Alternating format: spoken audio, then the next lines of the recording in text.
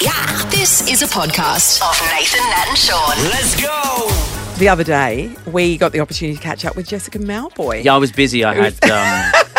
You were sorting the nuts. I was putting almonds in a bento lunchbox, guys. Let's have a listen to our chat with Jess Malboy. Hey, Jess, so we checked out your film clip for Glow, and you look so bloody good in that, right? Do you sit back and watch the footage again and again and again because you look so good? Oh, thank you, Budge, for that. Like, honestly, it's been such a wonderful creative time to just be doing exactly what I feel like in the moment and just creating on the spot. And working with Rabal was exactly like that, specifically doing the video and doing the song as well, creating the song. But I think just having that actually translate in the way that the song feels was really like the key kind of core goal. And there was we just got this chiffon kind of red material, hit the fan on. Yeah, and did you get caught in that? Because I was I had these massive hoops on.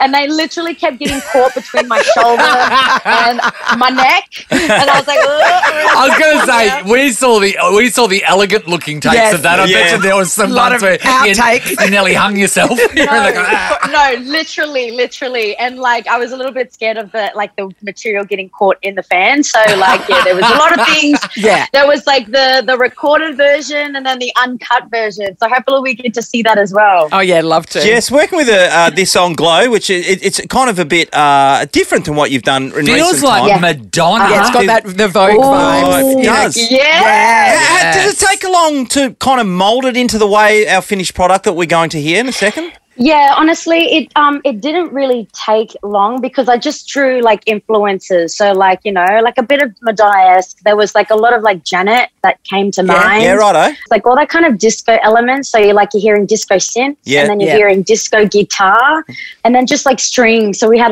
do just string stuff, quartet, and I think that kind of gave it its kind of whimsical kind of, you feel like just grooving and cruising with your body. Honestly, holding you back. Look at you. I know, you're so excited, mate. But I think that was it. It was creating something that was nostalgia, familiar. Yeah. This kind of universal thing where everybody feels like they know it, but it's it's still something new. So I think that was the goal. It was to have some, people really hone in and go, oh, I'm really familiar with that sound, but I don't know where it's from. Definitely. That's what Adele does really well. Yeah. And you just hit straight on it. Yeah. When as soon as Adele releases a new song, you go, oh, I feel like I've heard that before and I love it already. Yes. And that's what you've done. It's comfortable, isn't it? It's like a comfy pair of slippers. Yeah. Yeah, exactly. It feels familiar. It's awesome. I'm so glad. I know, mate. For everyone at home, we're able to see Jess right now, and the energy rating off her is unbelievable. You're pumped for this to come out for everybody to hear it. just let me go. Now, Jess, I haven't picked up a new idea in a while, so I'm not quite sure where we're at. How the wedding plan's going? You know what? I'm literally on hold like everybody else. I could see people were just rushing in to whether they did it with their family or they did the Zoom or, I really owe it to my family. We both do, Sam and I think, when we do have an update, everybody I'm sure will know yes, we about it. But I still don't have a date. I just feel like my personal life is so behind. Yeah. And is a mess in a way that it's not as curated as my music scheduled cool. world. It's not a high priority for you at COVID this stole stage. time from us. It's crazy. Yeah.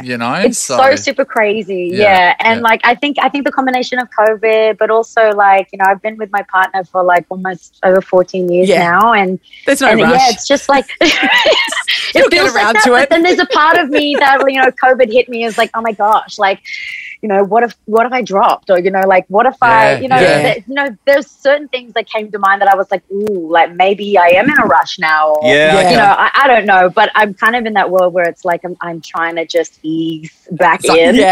So Jess, when you finally get to the wedding, here's the question: does Jess Malboy sing at her own wedding? Because I'm guessing, do you sing? Do you sing to him? Yes. do you sing your vows? Like, people would expect you to sing. But then I'm saying he's yes. not a singer, though. Or is that you doing Guys, you're work at your own no. wedding? What is you that? know what? You guys have, like, that has crossed my mind. Yes. I've sat there and, you know, whilst kind of trying to prepare something, but I've had that thought of, like, you know, do I write a song? Like, and that's the gift. Yes. But I'm like, but I have been writing about him a lot. And, like, you know, he's had so many of them. So I don't know. I don't know what that question is, but I have thought about it. And I visualized it. I'm like, what could that look like? Or do you just do... Or do you do a really melodic I do? Like, what would your I do? Or just I do. Right? Yeah. I do. Well, you know, ABBA did it. I do it. Of course.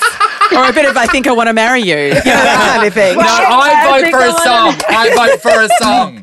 Well, you know what? That might be. Well, yeah, you kind of spoiled the surprise. But anyway. Nathan, Nat and Sean is a Nova podcast. For more great comedy shows like this, head to novapodcasts.com.au.